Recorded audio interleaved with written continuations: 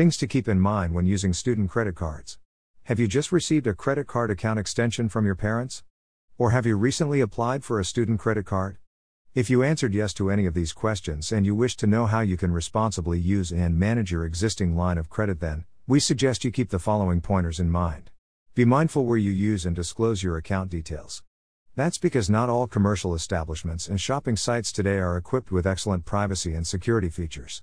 Hence, if you're careless with regards to your credit card information, you may soon end up a victim of credit fraud and even of identity theft. Hence, you should heed the advice of finance experts and use your line of credit only in stores and websites that offer the highest level of protection against petty thieves and online hackers. By doing so, you can safeguard not just your account details, but also your personal and contact information. Never go overboard with your credit card transactions. Always remember that spending beyond the limit or cap imposed on your student credit cards will not just cost you a great deal of cash, usually in the form of overdraft charges and declined transaction fees.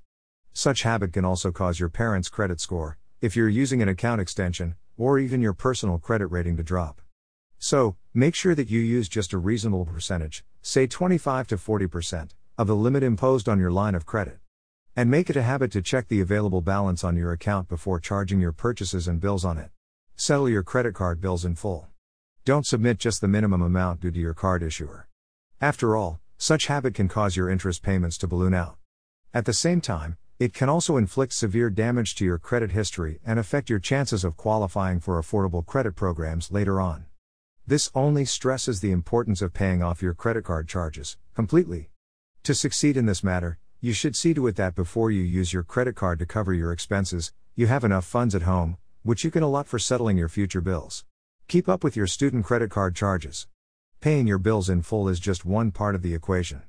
You should also make it a point never to skip or miss out on your payments. Bear in mind that payment delinquency will not only cost you cash, in the form or late payment penalties and other pesky fines. Such poor habit can also push you down into debt traps and ruin your financial prospects. Hence, as early as now, you should develop a personal schedule for paying your financial obligations, most especially your credit card bills.